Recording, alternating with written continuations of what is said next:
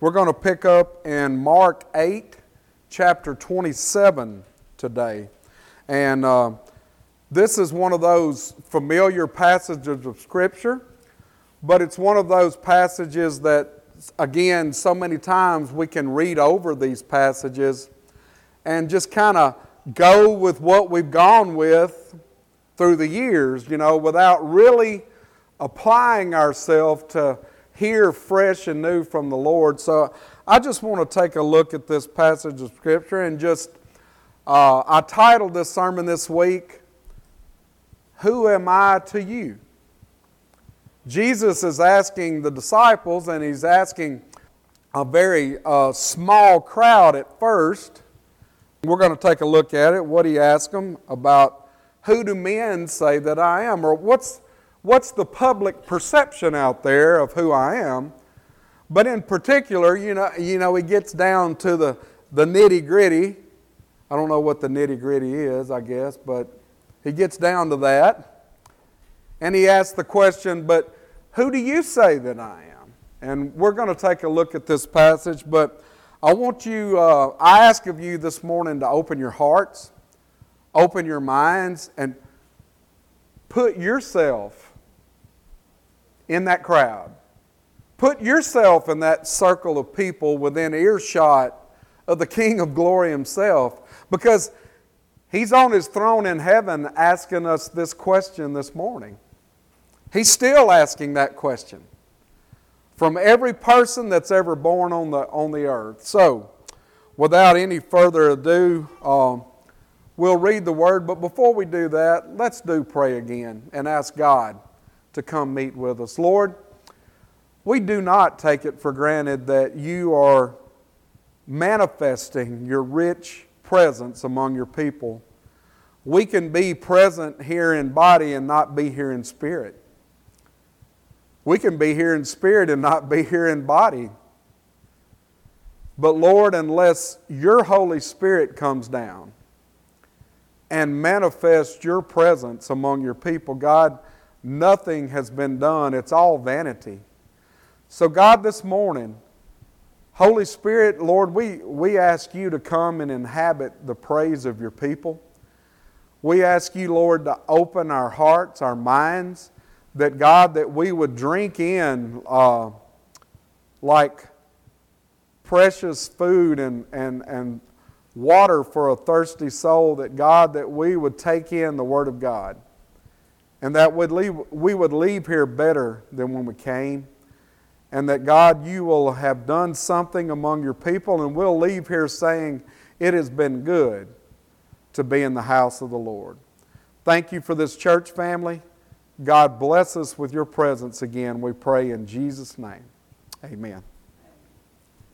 So, let's read our text and we'll get started. Mark chapter 8 and verse 27 says this, And when Jesus went out and His disciples into the towns of Caesarea Philippi, and by the way He asked His disciples, saying unto them, Whom do men say that I am? And they answered, John the Baptist, but some say Elias, and others one of the prophets. And He saith unto them, But whom say ye that I am? And that word in the King James, ye, is always plural, but this in particular is an irregular plural. For all of you non-grammarians like me, I had to go back to high school to remember all this stuff. But an irregular plural, yes, it does mean the crowd at large, but it also means He is speaking to each individual within that crowd. So, in other words, you can't hide behind your neighbor. Who do you guys say He is? But in particular, who do you, every individual in this room, say that I am? So get that picture. All right, we go on. And Peter answered, and he saith unto him, Thou art the Christ. And he charged them that they should tell no man of him. And he began to teach them that the Son of Man must suffer many things, and be rejected of the elders, and of the chief priests and scribes, and be killed, and after 3 days rise again. And he spake that saying openly, and Peter took him and began to rebuke him. But when he had turned about and looked on his disciples, he rebuked Peter, saying, Get thee behind me, Satan, for thou savorest not the things that be of God, but the things that be of men. And when he had called the people unto him, with his disciples also, he said unto them, Whosoever will come after me, let him deny himself, take up his cross, and follow me. For whosoever will save his life shall lose it, but whosoever shall lose his life for my sake and the gospel's, the same shall save it. For what shall it profit a man if he shall gain the whole world and lose his own soul? Or what shall a man give in exchange for his soul? Whosoever therefore shall be ashamed of me and of my words in this adulterous and sinful generation, of him also shall the Son of Man be ashamed when he cometh in the glory of his Father with the holy angels. And he said unto them, Verily I say unto you, that there be some of them that stand here which shall not taste of death till they have seen the kingdom of God come with power. Amen and amen. I want to start off by this passage of Scripture by stating, look at where he's going to. I was looking at a map this morning in the back of my Bible, because sometimes we forget that Jesus, even though he's the most popular person, the most known individual that's ever lived on planet Earth, even God deniers know who Jesus is. Amen? Even atheists, they talk about God. They hate Him, but they still talk about Him. This man that in human history, of all the billions of people that have ever inhabited this planet, we're still talking about him 2,000 years later, never left a little circle of earth. It would be like me never leaving the state of Louisiana. Or even greater yet, me never leaving northeast Louisiana. Because you can put all of Israel as it is today, you can put it in Louisiana and have a lot of room left over, right? So get this picture in your mind. He's just left Bethsaida, which is up there on the northern tip of the Sea of Galilee, fairly close to his mode of operation was in Capernaum. And Bethsaida is over there a little bit to the east of that. He had healed this blind man, and now all of a sudden he's taken a direct course north, and he's in the towns of Caesarea Philippi. He's in this area which is up toward Mount Hermon. You've heard of Mount Hermon in the Scriptures. He's up in that direction. He's kind of up in the wilderness. He's not anywhere near any big cities. And it says in Luke's account of this, that, back up just a second, the synoptic Gospels, Matthew, Mark, and Luke, they all three give this account. John doesn't. And all three of these different Gospel writers give us a little different look at this. Mark gives us really some scant details that Matthew and Luke give us more detail, but Mark's gospel has a purpose in it. Remember, it's written to basically the Roman world, and it's written from a servant's perspective. So they don't care about bloodlines, they don't care about kingship like they do in Matthew's gospel. They don't care about his Jewish background. They don't care about any of that. But it says that in Luke's gospel, it says, and I thought this was really interesting, as he was praying alone, and the disciples were with him, during this prayer time, it comes into the mind of the King of Glory, God in human flesh, I'm going to take a public poll and ask my disciples what's being said about me. I thought that was really interesting that God would take a poll.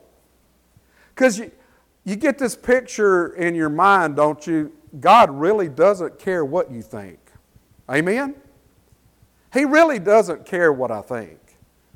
He's never called down from his throne and said, Jeff, what would you do in this situation? Because I don't have a clue. Most of the time, I don't know if I'm washing or hanging out anyway. I'm just proud to be here. Amen? So what is his goal? What was the thought process? The Lord of glory, God in flesh, is praying, and in his prayer time, it's put into his heart, I'm going to ask the guys who people are saying I am. Now, there's a couple of different directions we can go with this. And this is what I want us to apply to ourselves. We are very bold in saying many times, especially those of us that are Christians, I don't care what anybody thinks about me. Have you ever said that? Y'all can be honest, it's Sunday morning, amen? Have you ever said that? I don't care what they say. God knows who I am. That is true in one sense. It's absolutely true in one sense.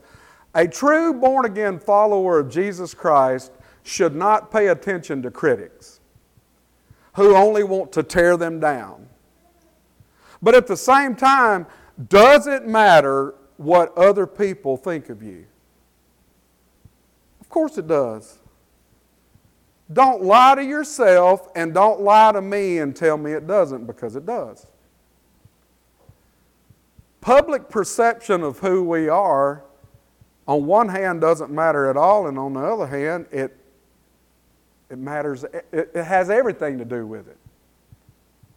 Because you see, what does the lost crowd say about the church nowadays? It's full of hypocrites. They don't do this, they don't do that. You know what? If that's true, it does matter what they think about us. If it's false, it matters what they think about us. Because either way, we're responsible for our witness on this earth. They're not going to be able to stand before a holy God in judgment one day and say, well, that bunch down there at Ald's Chapel, they were a bunch of hypocrites. That may be true, it may not be true, I don't think it is, but here's the deal. They're responsible for the gospel witness that was in their community and in their life. Now, public perception is important, but only in the fact of I'm giving my testimony to men wherever I go and wherever I am. Whether I'm sitting in the church building on Sunday morning, or whether I'm at Walmart and someone has broken in line in front of me, and I want to show them the right hand of Christian fellowship and give them a blessing. It matters not. What matters is what I am in my heart. Now, they can have the wrong perception of me. Have you ever been ill received because people had this picture of you that wasn't really true? But Jesus is saying, who are men saying that I am? And they give him this list. They say, number one, John the Baptist, and some of them say Elijah. And in Matthew's account, he adds Jeremiah. And I find this interesting in Mark's account. It says one of the prophets. Now, it's one is capitalized in this King James Bible. Now, in the other two gospel accounts, it says something similar, but the word one is not capitalized. What's the meaning of this, preacher? In the law, in Moses' law, and back in the Old Testament in the prophets, God told Moses, there's coming a prophet after you. He's going to be he's the Messiah. That's what he's saying. He is the Messiah. He's different from all others. So what Mark is alluding to is that some of them are saying, you are the Messiah. You're our Savior. Some of them were. Some of them were saying John the Baptist was risen from the dead. Some of them were saying it was this guy, it was Elijah, it was this. And some of them were saying, we think you're him. Doesn't name them. But that is the public perception out there. But then Jesus gets to the heart of the matter, just like he always does. He never minces words. He doesn't play around. This is, he's not trying to manipulate you. He says, but who do you say that I am? Now, there's two responses to this question this morning. Who does Ald's Chapel say as a local body, as the ecclesia that lives in this location and meets here in this building on Sundays and Wednesday evenings? Who does Ald's Chapel say that Jesus is? But then more in particular, not in a general sense, but in a particular sense, who do you say, every individual in this building this morning, who do you say that Jesus is? And that's a question that we're all going to have to answer. Our local congregation, the Gathering in West Monroe, they're meeting right now. They're full-blown going. And they're having to answer that same question. What does the lost world think of, and what do they talk about when they talk about Ald's Chapel out here in this community? What do people think about the Gathering? We need to go around and take a public poll occasionally to let us know where we are. Because it is important how we're perceived. Whether we're perceived correctly or not, that's not the point. The point is, we need to get out in the world and take a poll. Because God will teach us something through what the public thinks of you and I. There'll be something good. There'll be something constructive come from it. Now, it may be a little destructive at first, but eventually, if we give it to God, it'll turn out for our good. Amen? So sometimes we need to take a little public poll. But then we move on in our text, and we see the death of popularity. I'm so glad that things are the way they are in the world right now, and that God is beginning to separate the wheat from the chaff, and He's making it hard to be a Christian again, because that's really the only way of a true believer. You take on the cross. We don't take on popularity, wealth, and fame. And the American church has been going in the wrong direction for generations now, and we're paying the price for it. When did the devil ever get it into our minds that church people, that God's people, that believers in Jesus Christ, followers of Jesus Christ, that it was a popular way, that it was easy peasy? Must I be carried to the skies on flowery beds of ease, while others fought to win the prize and sailed through bloody seas? That's an old hymn. We don't sing that one much anymore. It's not popular. But Jesus is telling us suffering is necessary. Look at verse 31. And He began to teach them that the Son of Man must suffer many things. He was going to be rejected of the elders, the chief priests, the scribes. In other words, all of the religious leaders of his day, they turned their backs on him. They said he deserved death. And he said, I'm going to be killed. And then after 3 days, I'm going to rise again. And now Peter, who just a verse or two before went to the head of the class, because he was the first one to speak up, right? Jesus asked him that question, who do you say that I am? Peter was the first one to answer. I love Peter. First one to answer. And Jesus said, you're correct, but don't tell anybody right now. But come on to the head of the class, Peter.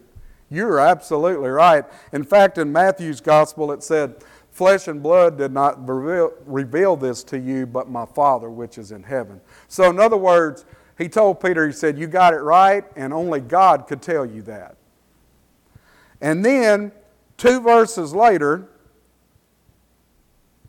verses later, he begins to teach them that, I've got to die, I've got to suffer, I've got to be afflicted. And Peter begins to rebuke him in verse 32, and he said, that's not the way it's going to be, Lord. No, this ain't going to happen. And then he looks on the disciples and he rebukes Peter. Get to the back of the class, Peter. You still got a lot to learn. And we all do. And church, I want to tell you something this morning. I don't like persecution any better than you do. I don't like suffering. I don't like affliction. I don't get up in the mornings and get on my knees and go, God, would you send me some pestilence? Would you destroy my family? Would you take my job away from me where I can't make a living and unable to pay my... Would you make me homeless? Could I suffer for you? Would somebody pull up to the barbershop and ask me if I'm a follower of Jesus and I say yes, and would they blow my brains out Tuesday morning? That's a good way to... I don't do that. I don't think you do either.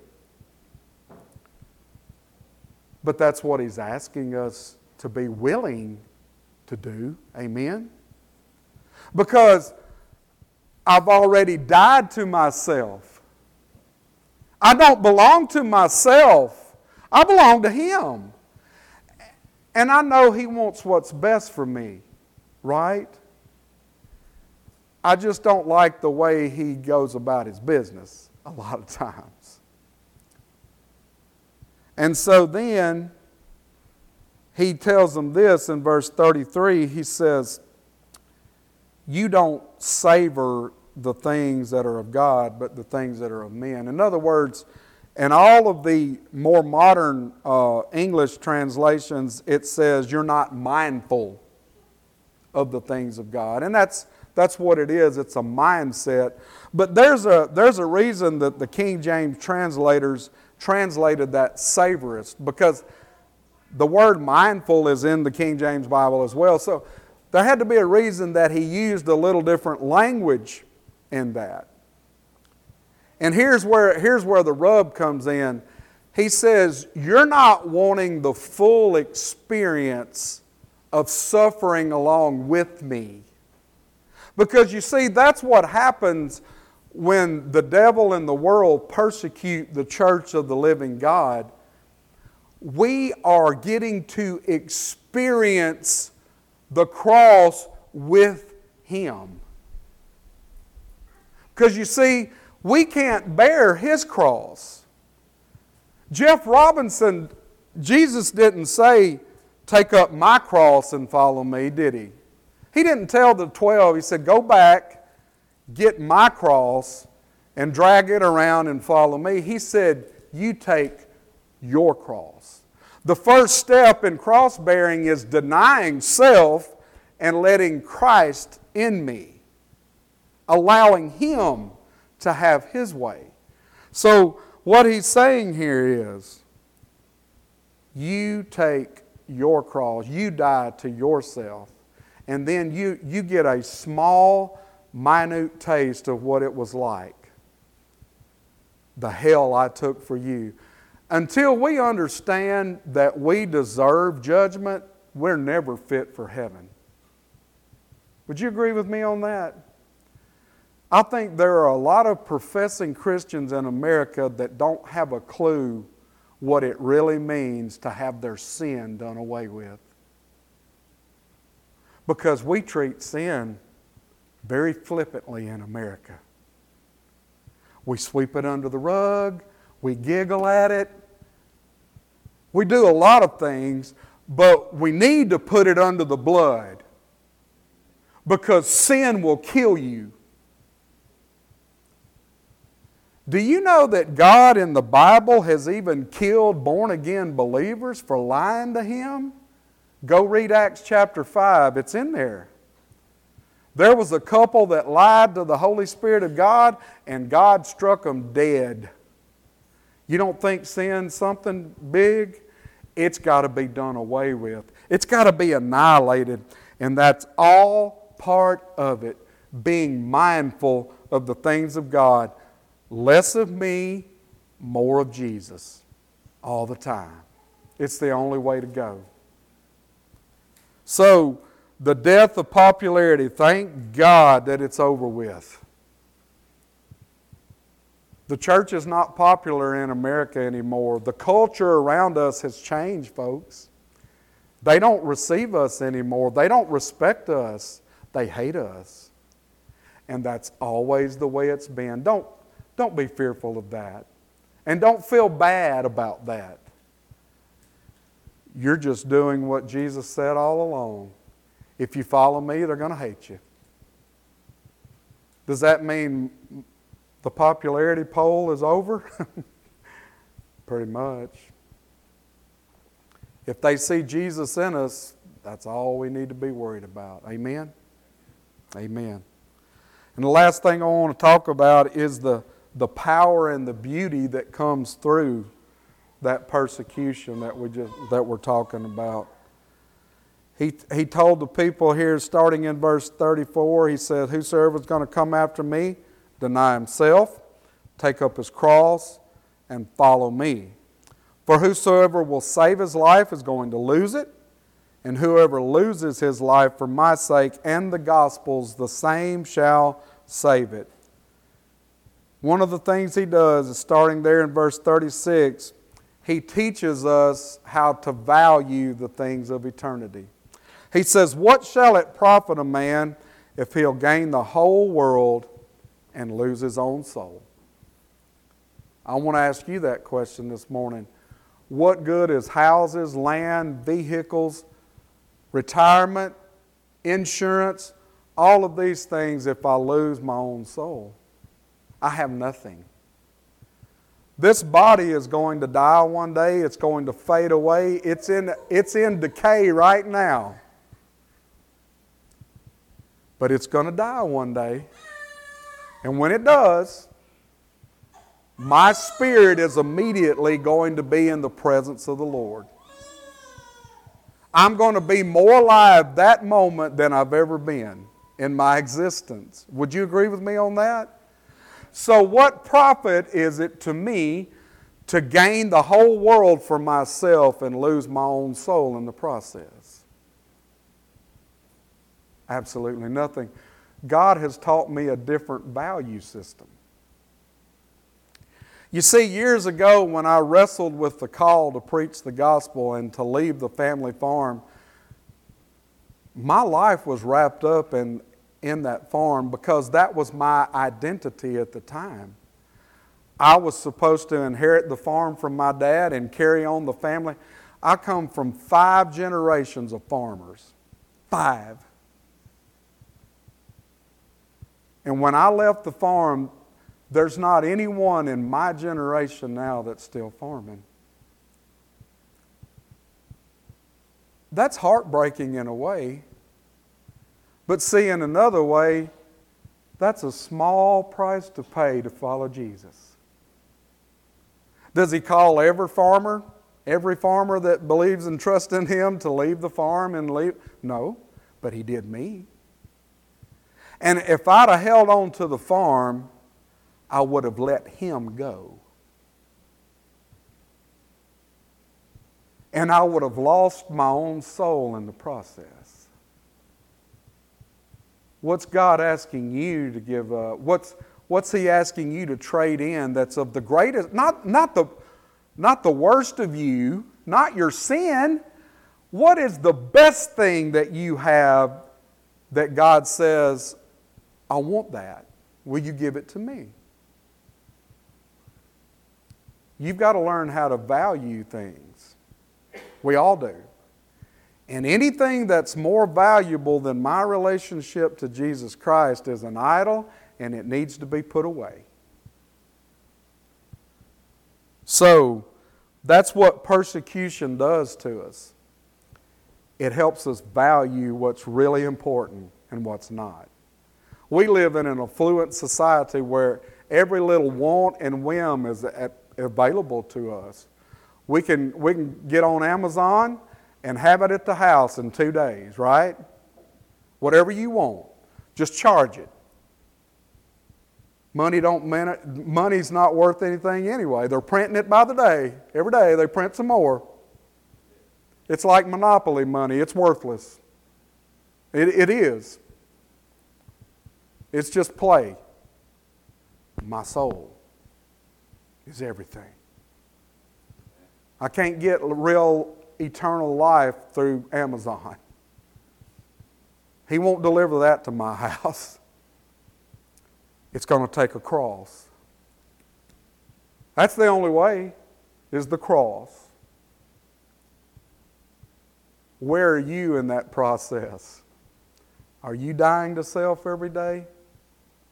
I pray you are. I pray we would all be able to say like Paul in Galatians chapter 2, I am crucified with Christ. Amen? Amen. And the last thing I want to say to you, His presence is enough in it all. His presence is enough. He says in verse 38, Whosoever therefore shall be ashamed of me and of my words in this adulterous and sinful generation, of him also shall the Son of Man be ashamed when He comes in His glory, in the glory of His Father with the holy angels. And then He says in verse 1 of chapter 9, And He said unto them, Verily I say unto you, there shall be some that stand here, which shall not taste of death till they have seen the kingdom of God come with power. And most Bible scholars say that that's speaking of the transfiguration that was about to take place on the mountain, when He took the disciples and He took the 3 most intimate ones up there with Him, and they're up there and they see Him translated, they see Him physically translated, that glorified body that He was going to receive. Well, guess what, folks?